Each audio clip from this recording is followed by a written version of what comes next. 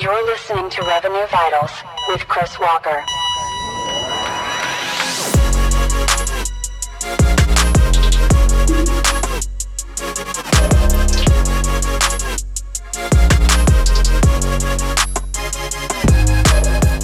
Welcome back to Nearbound Marketing. I'm Logan Lyles with Teamwork.com. I've got the one and only Chris Walker, CEO of Refine Labs.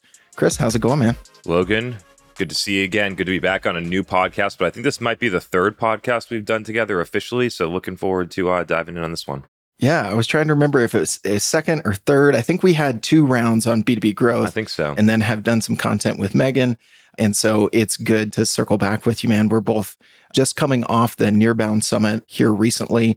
And, you know, the way that I've been thinking about Nearbound marketing is really anytime you're marketing with folks outside of your marketing org, both your internal evangelists, which can start at the C-level and go down to your internal employees, and obviously those external evangelists, whether they're influencers, content creators, or partners. And one of the things is I've been thinking about this concept I've brought up to people is going back to when you guys started Demand Gen Live, there was a partnership between yourself and Gaetano where it wasn't just, hey, let's have Gaetano on to the podcast, but it was a regular thing. Curious if we might, jump back to that and talk about that as kind of an experiment and why you guys did that, how you did it, and maybe how it changed the initial jumping into Demand Gen Live with someone else outside of the organization. Yeah, I mean, first off, I think it's fine if people want to wrap like Nearbound marketing around this stuff, but to me, it's just marketing. And so I'm not really sure that we need to attach Nearbound to this specific thing, just for the record. Yeah. But yeah, so Gaetano Denardi and I were friendly on LinkedIn. COVID happened. Like the week that everything shut down, there was like a bunch of frenzy. People were locked down, didn't know what to do. There were some like sales Zooms that were popping up that were hosted by like a person like Scott Leese or Amy Volas. Mm-hmm. And then I noticed that. I went to it. I thought, hey, this was cool. Like 100 salespeople showed up, but there's no one doing anything for this for marketing. Gaetano, you want to do something like this next week? And so we did episode 1 of Demand Gen Live about a week into the COVID lockdown in 2020. And we did 17 people showed up. We were there for like 60, 90 minutes. We had a great time. And afterwards we got off the phone and said, hey man, I personally had fun with that. And he said, yeah, I did too. Do you want to just do it again next week? So then we did it again next week. And over that time, we did more than 100 episodes together for almost 100 weeks in a row. Very few Tuesdays we took off during that period of time. It was a collaboration. We both got immense benefits personally from it, as well as my business. During that time, I also did many of them with CMOs that I respected. We had Dave Gerhardt that we did a monthly event with. I did some with Latney Conan of 6 Sense back in that time. And this is not like me thinking like in a Nearbound way. It's me looking at who are the people that have great perspectives that are talking about the same things that my audience cares about. How do I bring them in so they can share their perspective? And then also they tend to have audiences. So how are we able to collaborate and cross-share audiences? And to me, that's just like a through and through, whether you want to call it influencer, I look at it as key opinion leader now. I think that influencer and key opinion leader are 2 different things. You having a key opinion leader strategy in marketing where you're looking at the people that have great opinions that your audience cares about and then bringing those people into your marketing, I think is smart and ideally on like recurring or long-term type of partnerships, not a one-off. Yeah. Tell me, because that's the first time I've heard you distinguish those two, influencer versus key opinion leader. How do you distinguish between those two and why do you think those definitions are important? So I think influencer marketing is a company paying for distribution. Hey, like we got this new product or here's this video. Can you post it on your LinkedIn? We know you have 100,000 followers. So just for distribution. And I think a key opinion leader is actually shaping the story and shaping the use cases for how the product is being used and using it in real life and talking about the things that they're learning and being able to use that and actually lead the opinion of how do we use this product or how do we execute this strategy or something like that, that brings back benefits to the company and the partnership. And an influencer, you're just getting the distribution. I think in a key opinion leader, you're also getting strategy injected back into your company. And so that's a very like key opinion leader is the number one marketing strategy in medical device and pharma, at least medical device, maybe some pharma companies. And it's been that way for 20 years. Find physicians that really believe in your product, that have seen great results, and have them be the person that's evangelizing the product and saying, hey, we tried it in this way, or we ran this clinical trial and found out that you could use the product for these types of patients too. And they're bringing insights back to you. and you're compensating them. And for meta physicians, it's a little bit more complicated because of the Sunshine Act. You can't pay physicians unless for certain work. But in marketing, like you can, all that stuff is fair game. So I do see a big distinction here. And I think companies should think about that when they think about influencer marketing, because a majority of the value is in key opinion leaders, not necessarily in the distribution. Yeah. So you're distinguishing between those two, not necessarily how you structure the partnership or whether or not there's some sort of compensation to that individual. It's more about, are they involved in the co-creation of the content, not just the distribution of the content, right? Because it's not just the content. Yeah. It's not just the content. It's like, so let's give an example. So Demandbase and I partner up at some point. This is fictitious. Demandbase and I partner up sometime. And then I'm working with two of their biggest customers in a consulting agreement, and I'm in there using the product. And then I figure out, hey, if we like separate this intent here and then we do this, then we got this result. And what are your customers? Oh, they're not doing that. Here is a strategy and use case that I can feed back to you, and I'm going to promote it because we found out a better way to use your product. And it's a whole different thing than, hey, we just launched this new product. Here's $100 to post about it on LinkedIn. Yeah. And it's interesting when you look at a lot of quote unquote influencers that are promoting products, they don't even use the products they're promoting. Right. And so I think that to actually like realize a lot of that benefit in a long-term fruitful partnership, the person that is quote unquote promoting your product must be a power user or an evangelist of it as well. Yeah, it really echoes what we heard Arthur Castillo share in a previous episode. He was talking about, he didn't use the term key opinion leaders as you're talking about today, using the term influencers, but the influencers that they chose to work with at Chili Piper were exactly what you're saying there. People who had actually solved the problem, used their product, and therefore could speak to it in very tangible ways. They were involved in conversations with their customers and their prospects on how to actually use the product. So that's why they partnered with like KD, Kevin Dorsey, and Beck Holland, as opposed to just people who have influence in the B2B sales space. They had influence and they're creating content. So you could call them an influencer or a content creator. But with your definition, it really lines up with they were partnering up with key opinion leaders for sure. Yeah. Well, the other thing I wanted to dive into with you, Chris, you had a great post yesterday talking about the $50 million in hero pipeline you guys have driven, 14 million in ARR and net new close one revenue that is really attributable to your efforts on LinkedIn. And many people cite you as an example of a CEO, an executive building their personal brand on LinkedIn. But what I think a lot of people don't necessarily talk about is that you guys have either systematically or organically, which is what I want to dig into, you guys have activated other evangelists to build their personal brand within Refine Labs that has really contributed to that as well. And then I want to get into how you guys measure ROI, because you mentioned 4 distinct things in that post that we could unpack there. But how do you guys think about kind of scaling that evangelism among personal brands within Refine Labs? Yeah. And so just to be clear, measured through self-reported attribution against close one deals, the primary buyer that comes in that says, hey, I want to talk to your sales team. We ask them, how did you hear about us? They write LinkedIn or some form of LinkedIn in that. It gets automatically categorized and processed and then copied to the opportunity and then tracked all the way to close one revenue. And the measurement on LinkedIn specifically, 50 million in hero pipeline, 14 million in close one revenue. And that does not include an additional 20 million in revenue, close one from the podcast over the past 2 years. So we measure those as 2 separate things, even though they sort of go together. It's $34 million in total of close one business over the past 2 years in this execution. And so how do you think about getting this done at your company? And the easiest way to say this is that the executives at your company prioritize it and do it themselves. It's really not complicated. And being committed to this as a primary way, maybe the most impactful way to grow your business over the next 5 years, is to be able to activate a strategy like this inside of your company, whether you're 10 people or 1,000. The first step is always getting key executives to actually execute the strategy for themselves, which demonstrates to the organization, this is a fucking priority in our company. And the CEO is investing 4 or 6 hours a week in getting this done. And then all of a sudden, you implement self-reported attribution and a couple other key basic ways to measure things.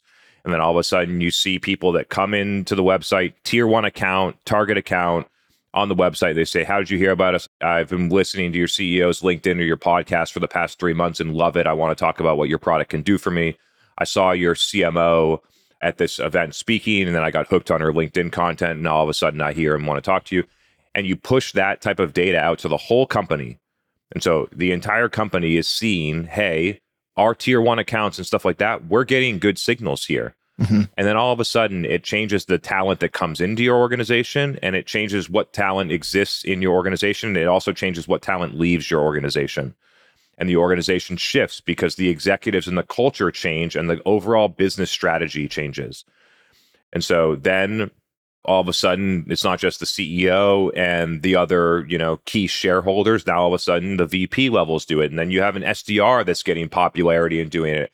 And everybody in the company feels a lot more comfortable to go and take action around it because they see executives doing it and practicing it, which happens at almost no companies. Sure, there's some enablement. We have a LinkedIn Love Slack channel where people share posts and can comment. Sure, we give people a LinkedIn accelerator training where we train them on the basic things that we use, quote unquote, growth hacks, the basic strategies that we use to get high reach on LinkedIn and accelerate follower growth. And sometimes we share content that where we do a LinkedIn takeover and everyone's posting the same thing around the same time so that we basically we break LinkedIn and everyone uses it. Sure, we have strategies like that, but none of those strategies matter if you don't have people feel comfortable posting, which always starts with the CEO and the executive team. And so that's the most clear-cut answer. You want to put a Band-Aid on it, delegate it to your social media manager. You want to solve it for yourself, CEO, you post 4 times a week. You figure out how to make it work. You get engagement on it that people like. You see the comments. You see the stuff coming in. You start believing in it. Your company starts believing in it too. There's nothing more basic or simple about how to get this done. And you just watch it over and over with the people that have success. They all follow the exact same formula. Yeah, I couldn't agree more. So much of, you could term this employee advocacy as, kind of, I think, the dated way to approach it. And it's always, let's get everyone posting and let's just put out this general message. And maybe there's a little bit of training behind it, but usually not. And starting with a smaller group and starting from the top, I think is definitely the way to go for someone who's a CEO or executive level and they want to follow that formula. Chris, what have been some of the mechanisms for you to remain insanely consistent, to be able to dedicate time to it while still running the business and doing all of the other things? Because that's one of the quick, common objections is, Chris, I'd love to do this. I don't have the time. And maybe they start out, they gain a little traction, but they don't have a system for it. So then it's not repeatable. So they can't get to the point where they're getting that feedback, those early wins, and getting that groundswell within the organization. So what are some of the things tactically that you've done that have helped you in the early days remain consistent and then stay consistent day over multiple years in LinkedIn yourself? Step 1 is realizing that this is the highest leverage activity that you can do on your time for your go-to-market strategy across your entire company. Founders love to go out and pitch a low probability deal that they win at 10% and spend 10 sales processes on 3 different calls to try and end up closing one deal. And they end up investing all that time to get one deal and talk to 10 companies. And then when you realize that you can impact your entire sales and marketing engine in a positive way by doing this and reach thousands of accounts. Founders love going to a conference and speaking to 40 people for 35 minutes that they pay to be on stage, and they pay for the travel, and they end up spending $10,000 in a couple days out of the office to speak to 45 people. And I talk to 50 to 150,000 people every day in my video. To realize that over time, it's the highest leverage activity you can do across your entire go-to-market is step 1. And then compare it. When you say, I don't have time, then compare what I just said to the shit that you spend time on. You'll realize you can find 4 hours to do this if you're actually committed to it. And you realize the impact. Step 2, commit to it. Realize that it's a huge opportunity. Make a commitment to doing it. Just like if you're an executive and you go to the gym every morning at 6 a.m., I go to the gym every morning at 6 a.m. and from 7:30 to 8 a.m. every single day, just like I go to the gym, I make a LinkedIn post. Not that complicated. Put it in your calendar, build a habit, be committed to it, and do it like you do any other thing that you've done well in your career and in your life. We use time. And then number 3, create a system around it. Where a system, we use 3 hours or 4 hours every single Tuesday where all the content creation happens. It always happens on video as the first medium. Now I have a 2-person team that actually goes through and takes that content and gets it posted, subtitles added, titles to the podcast, posted on podcasts and YouTube and things like that. Get the clips chopped down for short form social where I actually post and write the copy myself because I truly believe that's the only way that it's going to truly work and break through. I don't think you can go like the stuff that I'm talking about. You can't ghostwrite. Nobody else knows this stuff than me. No one has what, and the same thing for you. It's not like I'm special. The same thing for you. Nobody has what's in your brain. And so I actually, during my 7:30 to 8 a.m. block every morning, I have to go out and I pick the video that I want to talk about.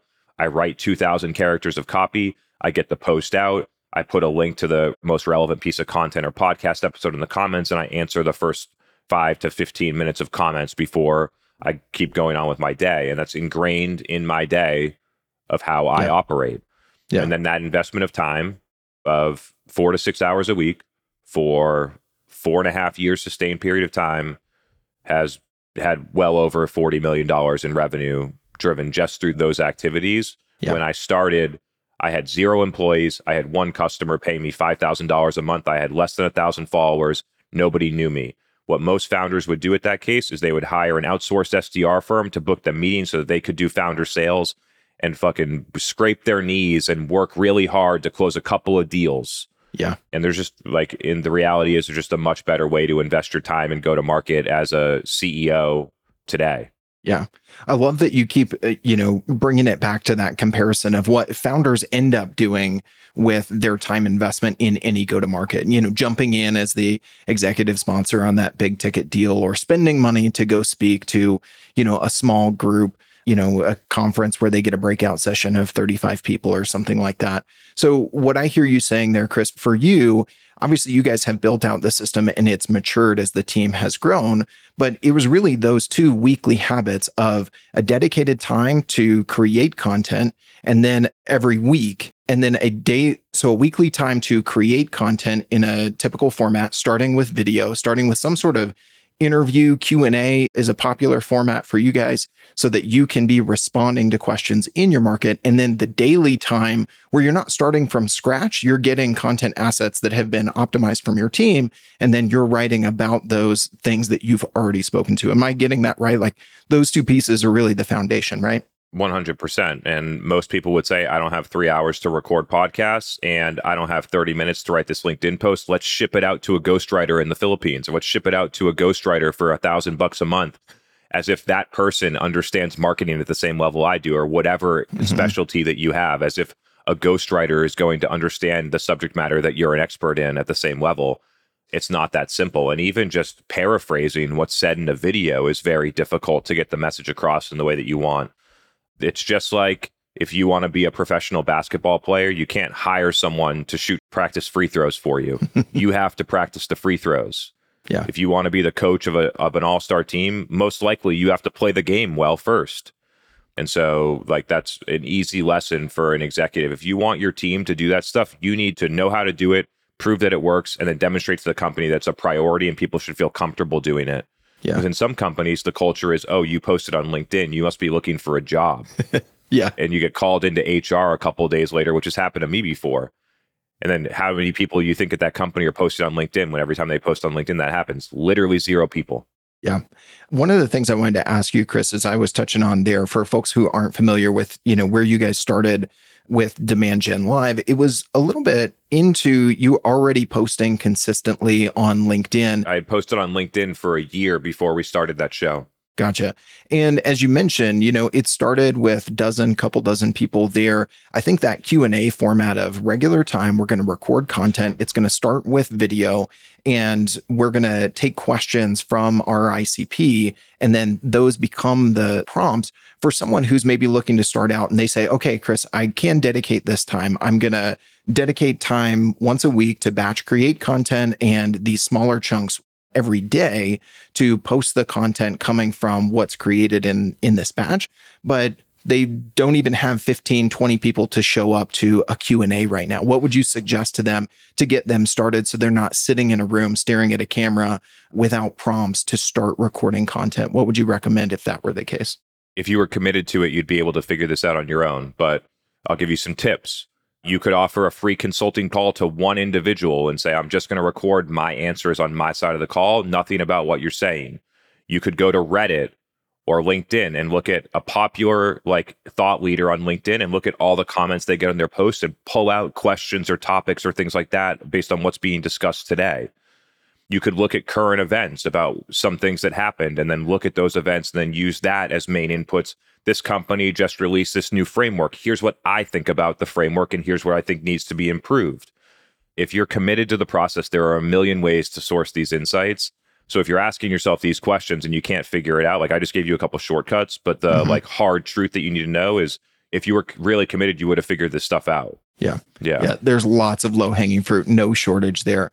From here, Chris, I'd like to kind of transition to those 4 elements of measuring ROI in this sort of motion, as you've talked about it here. LinkedIn, you guys look at that as one vehicle, both yourself and your team's activity on LinkedIn. And then the podcast, even though there is a lot of interplay there. So in your post, you talked about self-reported attribution, conversational intelligence tools that ask on a first call with the sales rep, executive market research surveys, and then win-loss analysis. So I'd love to touch on each of these, kind of dig into the how a little bit, and maybe where people, if they're a believer, to your point a second ago, they'll figure it out, but there might be some questions on the how. So with self-reported attribution, let's touch on that, as that's, a talking point that a lot of people who follow you know, but they may still be hesitating to get started or don't know what steps to take next.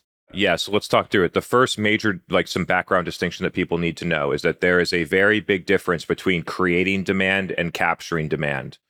Creating demand, somebody is not interested, aware, or in consideration of buying from your company or the category of your stuff. And capturing demand, somebody's already looking for your company or your solution. You're trying to convert that into capture that demand and convert it into revenue. They're entirely different things. When you look at how a B2B company measures their go-to-market and their marketing, you'll realize that it's 100% demand capture because all they use is digital touchpoint-based attribution built on how the world worked in 2013. And that's why you don't get podcast, LinkedIn, even YouTube, or a bunch of other influencers, evangelism. You don't get any of that stuff in touchpoint-based attribution because it's a demand creation activity, not a demand capture activity, and companies do not have a measurement system for demand creation. That's the background. So if our strategy is to go out and create demand using these types of channels that educate buyers and accelerate the amount of people that are in market to buy our stuff, then we need measurement models to do this. And when we think about the measurement model, we can't say, oh, we use attribution over here, so let's figure out how to just tweak the attribution over here and make it multi-touch or influence and use an old system to try and do new stuff. You should look at the new thing and the new problem with fresh eyes. And you should say, what would be the right way to look at this stuff to get the right information? And that's part of what I've done to prove this out, both for my company and hundreds of companies that we've worked with. Step 1 was a thing called self-reported attribution. B2C companies have used this for decades, and B2B companies maybe used it 20 years ago and things like that, but don't really use it much anymore. And so we brought it back and we tested it on our own website for 6 months before we ever told anyone that they should be using it. We tested it on our own website and we looked, and what did we get when people filled it out? LinkedIn, podcast, certain people were referring us business, very little Google search or things like that. So we collect that, and now we have an understanding, okay, these are the core places where demand is being created, or the most impactful, consistent channels that are impacting people to want to buy.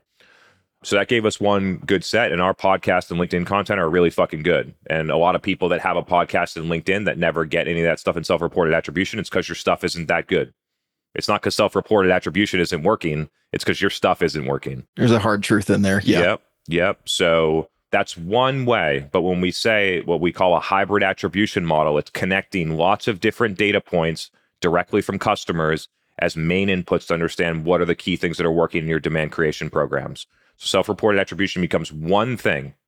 You have another one where Gong has been experimenting with this, and a lot of other companies have been talking about it, but very few companies have really operationalized this. I do it qualitatively.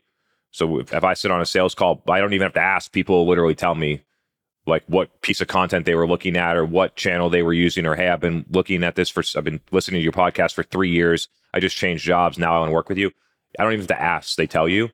And so, but now companies have looked at using call recorders to go and record that and look for certain keywords like, hey, maybe you have an influencer that you have a big partnership with, and then people are talking about that influencer on the call, and you can use that as a data point to understand, hey, this person is influencing these types of decisions.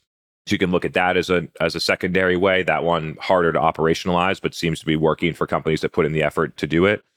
Then you have whether it's primary market research, interviewing people that are not in buying cycles, which I do a lot. I talk to tons of people that are not trying to buy from me just to get insights and things like that. And I ask them, how'd you hear about us? What have you been doing? How do you know about my company? What other things? Just primary market research. You can run surveys as another form of qualitative or quantitative market research, which I think a company like Winter should figure out how to operationalize so companies can do in a very consistent way and get those insights. You have win-loss analysis, standard product marketing practice, never used in go-to-market, but why do we win or lose these deals? And using that as a feedback loop to understand how should we adjust our marketing strategy with all of this data that then doesn't get processed in a SaaS tool. It gets processed in our brain, and we're combining a bunch of different data points. And then we use that to build a strategy that our competitors wouldn't build because we came up with it with customer data in our brain, not a SaaS tool that everyone else is using that has very limited actual measurement, and none of the inputs come directly from customers. And so there's a couple of key shifts. The key shifts in order to adopt something like this: one, recognize that demand creation and demand capture are two entirely different things, and that B2B companies only measure demand capture. Yeah, you're totally right there, Chris. This shift in thinking has to kind of precipitate all of this. And I want to get to how you guys look at this mixture of these four, like kind of what's your rhythm of gathering these data from these four different points? How do you operationalize some of it? Number two on your list with conversational intelligence tools like Gong, I just want to encourage everybody, if you're using a tool like that, operationalizing it and completely automating it isn't completely there, but that's kind of your point as well. But you can set up those trackers of that influencer's name, the name of your podcast, even just, creating LinkedIn as a tracker and going in and looking at how many times those words have been used by your prospects, especially on that initial discovery call, is going to give you some data to go off of in this framework that you're talking about and bringing together these four different ways to look at measuring the ROI in your brains through agglomeration of methods, not just one individual. Go ahead, Chris. Yeah. And to be clear, we do not operationalize all four of these measurements at our company. There are options, and there are almost infinite more options that you could use in a hybrid attribution model of ways to collect primary market research and use that in. And hopefully vendors start to build more options and operationalize it. I think there's a couple of key things that are helpful to note here. I think that there's a difference between collecting the data and then looking at the data and then building the strategy. So I think there's almost different points here and different responsibilities. I typically find that having one person in charge of the strategy ends up being the best way to approach a go-to-market strategy. Who is in charge of what we do? A lot like strong strategic CMOs will definitely be able to fill this role and be the CEO's number two. If you have a weak CMO, then it's going to end up being the chief revenue officer or the head of sales. But there's a difference between building the strategy and then having a sales leader execute against that full strategy. So generally, that's how you would see it with a strong CMO. So somebody's got to be able to say, how does somebody collect the insights and then present them to me in a way that I can use to make decisions? And then how do I use all that insight to put together the strategy and make decisions? And so collecting it, we've already fully automated self-reported attribution. Companies, almost no companies do it. We have it documented in all of our research. We've built a Salesforce app that does the exact same thing that helps companies be able to collect that in a standardized way. And it also does a ton more stuff, but that's one thing that it would do. There are other tools out there that do the same thing. There's plenty of ways to operationalize that. The problem is that companies haven't fully bought into it yet. There's a bunch of people out there that'll be like, oh, like, don't use it. Somebody might forget what they did. It's like, well, if they forgot, it must have not been that important. But anyway, they're comparing it against attribution. It's not the same. When you think about like the call and then all the call recordings and things like that, I think if I was doing this at a 500 person company, it would be self-reported attribution, number one, market research surveys for both qualitative and quantitative insights. What sources of information do you trust? What places do you look when you're trying to buy this type of technology? Have you heard of this brand? Us? Where'd you hear about it? Have you heard of this brand? Our main competitor? Where'd you hear about them? And I would be using that survey as the second input to derive my strategy. It's not for attribution. That strategy is not for attribution. It's to drive strategy. And I think that companies mix the two together a lot, where attribution is the only thing that helps them decide strategy, especially in go-to-market. In product, they're way smarter. They get customer insights directly. They run focus groups. They do an alpha group. They do a beta. They have a customer advisory board to talk about their product. They figured out how to use customer insights to build the right stuff for their customer. But we need to now use the same process to build the right go-to-market machine to get and keep and retain and expand customers. And so those are the first two layers that I would do: self-reported attribution and then like market research surveys that happen on a periodic basis. Yeah. And I know you mentioned, okay, this is number two if I'm at a, 500 person tech company or something like that. But you even mentioned at a smaller team within Refine Labs, those surveys and those conversations with folks who fit your ICP. They are buyers at target accounts. They're not necessarily customers. They're not prospects in an active opportunity. You've still found a way to make those regular conversations as part of your rhythm, right? You could do that as a 10-person company if you were committed to it. The 500 really wasn't maybe not the right qualifier there. Those two things you could do at any company for a relatively low cost. And in terms of the ROI of like deploying the right resources in the right places and making the right decisions using like a lot of customer insights, it would be a nominal expense relative to the improvements in how the go-to-market investments are spent today. So yeah, I would see those as two things that people could walk away and literally do next week if they wanted to. Yeah. Yeah. What do you think are some of the pitfalls? As you mentioned, a lot of people are still not there with adopting self-reported attribution, but say they're over that hurdle and they're starting down that path. What are some of the common mistakes? Are they still pulling an old mindset into it? Are they, missing some easy operational things that they could be doing once they become a believer and start down that path? Just wanted to touch on that for a second before we wrap, Chris. Yeah, let's talk about it. So number one problem when you implement this is that you have a dirty funnel, that your main part of your website, maybe you have display ads running max conversions on GDN and you get 3,500 demo requests every month, but 2,800 of them are total trash. And you're like, okay, our conversion rate is only 3% on our demo form. Your demo form conversion rate to qualified opportunities should be like 40 to 60%. And so you have a dirty funnel, then most of the stuff that you get is literally spam or garbage in that form. Like bots fill it out. And so then you look at it and you're like, oh, I'm not getting anything valuable. Yeah, you are. Your fucking leads suck. Your funnel's dirty. Like every time someone says it's not working, it actually is. It's just telling them a story that they don't want to hear. The next thing is that they only look at the data and track it at the lead level. And so imagine that dirty funnel. You got 2,800 in garbage. Then you analyze that data and you group it and you make a pie chart. And then 80% of it is literally spam, or it says online research or something like that. And they say, oh, 80% of our leads are coming from online research. This looks exactly the same as what HubSpot's telling us. We don't need to do this. Track it deeper into qualified opportunity, what we call hero pipeline, and then at close one revenue, and the data is 100% different. And so looking at this at close one revenue and qualified ops requires some marketing operations work to actually track it, but that's where you get the valuable stuff. It doesn't matter how someone said they heard about you. If right after they fill out the form, they're a bot or they never convert, they don't answer your emails, it's not that valuable. And so looking at it all the way through. The third mistake is that companies try to use it in the same way that they use digital touchpoint based attribution as a way to prove ROI, not to make strategy decisions. And so those end up being the three core mistakes that I see for people that are bought into it, but can't seem to really like get it figured out. Even there are great companies with CMOs that I've been friends with for 4 years that implemented this in 2021 and still make all three of those mistakes. So yeah, the ingrained thinking about how we measure and report in B2B is so ingrained from the investors and the board to the executive team to the individual contributors, and all of those stakeholders are looking for it in the same way MQL and channel source. And at some point, as that machine breaks, which it's breaking across tons of companies right now, to a level where companies have to say, we're not sure this is working anymore. Let's go and look for a new solution.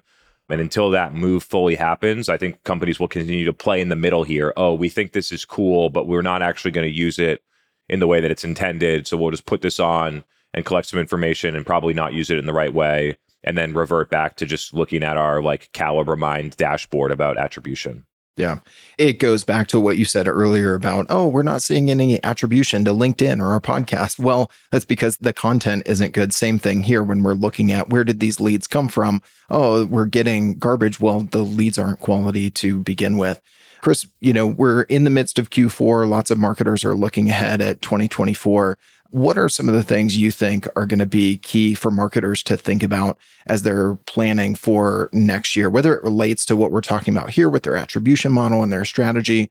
I love what you said about borrowing from products. So often we look at things to measure ROI, and then that just by default informs our strategy. So they're not kind of separating that out, that measuring ROI from directing their strategy. So a lot of marketers probably listening to this are thinking about their strategy for 2024. What are some final thoughts you want to leave with folks today as they look ahead to next year? Run a data analysis across all the investments that you've made in marketing over the past 4 to 6 fiscal quarters and track the effectiveness of the ones that are focused on demand capture against close one revenue pipeline and sales velocity and customer acquisition cost. Almost all the B2B marketing investment goes to demand capture. So you can track it in that way. It's let's collect a lead and then let's either do something to nurture that lead so we can cold call them, or let's just cold call them straight away and see if we can get a meeting. So that last touch, that lead point, will then have an outcome. We got a lead, we invested sales team time, we either converted it into a meeting revenue, or it was closed lost and it was a waste of our advertising dollars and our sales team's time. And when you do that 50 or 100,000 times over at a big company, you realize there's patterns in the data, and there's huge amounts of investment and waste, both in human capital and in marketing and sales programs. And so run the analysis. And if you're running $1 million in LinkedIn ads to run lead gen campaigns, don't get the influence revenue report from LinkedIn to tell you whether or not they're working or not. You're not trying to influence revenue. You're trying to collect the leads so you can cold call it. So scrutinize the program in the way that it deserves to be. So then you run that, you get the $1 million in LinkedIn leads, then look at how many convert to qualified pipeline and revenue, calculate the advertising or program cost payback period. I did this yesterday for a company. They literally spent $1 million a year in the past 4 quarters on LinkedIn ads, and they had a 56-month CAC payback on just the advertising. Wow. That's not no marketing headcount, no sales headcount, no SDRs included in that calculation. You're at 80 months. Mm-hmm. It's longer than the longest car loan they'll give you to pay back the cost of getting a customer with your LinkedIn lead gen program. And so run the analysis and look at it for yourself and say, are these strategies working or not?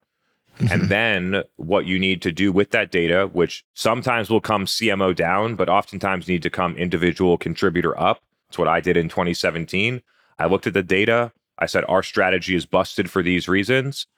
Here's what we need to change. We need to change the KPIs that we measure, which then downstream is going to change the strategy that we deploy, both digitally in the field and with our reps and SDRs. Adjust the KPIs. If you don't adjust the KPIs, you're going to get stuck in the same box that you're already in, is the thing. If you keep measuring on MQLs and you keep using direct attribution, it forces you into certain things. So you must convince leadership, or ideally have leadership know better and look at the data themselves to know this isn't working. We need to change the KPIs to align marketing activities against revenue, not leads. Yeah, fundamentally simple. Once the KPIs change, it allows you to rethink the strategy and actually do things that work better. So now we're going to use the third one I had is customer insights. Get the customer insights. Then you find out our CFO audience gets influenced by these 4 podcasts, and they watch this TV show, and they do this. So we're going to run mountain or connected TV ads against that TV show that they watch. And we were able to target that they're a CFO, they work in finance. We'll run advertising, or we're going to get our CEO talking on these 4 podcasts, and we're going to be able to do that. We're going to X, Y, and Z. Yeah. And you build your strategy around that. And then you say, okay, based on this strategy, what is the appropriate way to think about attribution? Yeah. And then you build your attribution mechanisms around your strategy, not the other way around. Almost every B2B company builds their revenue strategy around attribution. And what we need to do is we need to build the strategy based on customer insights and then build our attribution strategy around our go-to-market strategy. It is wild. I've never said it that clearly before. It's cool that we came up with that, but that's really what's going on. Yeah. So, yeah. I was going to say, neither one of us can drop the mic, but that was a great mic drop to end it on today. I think you summarized it really, really well there. And the problem that we're solving for here, it's not just about the attribution. It's about the strategy that's leading to what attribution we're seeing, whether we're measuring the right things or the wrong things. You've got to look at it full circle. Well, Chris, for anyone who's not already following you, not already consuming your content and that coming out from Refine Labs, which is probably most of our audience here, but if they're not, what call outs do you want to make here so they can stay engaged with you and your team? Yeah, feel free to check out the B2B Revenue Vitals podcast, available on Apple and Spotify. And then I'm most active on LinkedIn, but you can follow me across all socials, whatever one you prefer to use. Chris Walker 171. I love it. Chris, thanks so much for being my guest today, man. I appreciate it. Thanks, Logan. Great to hang with you again.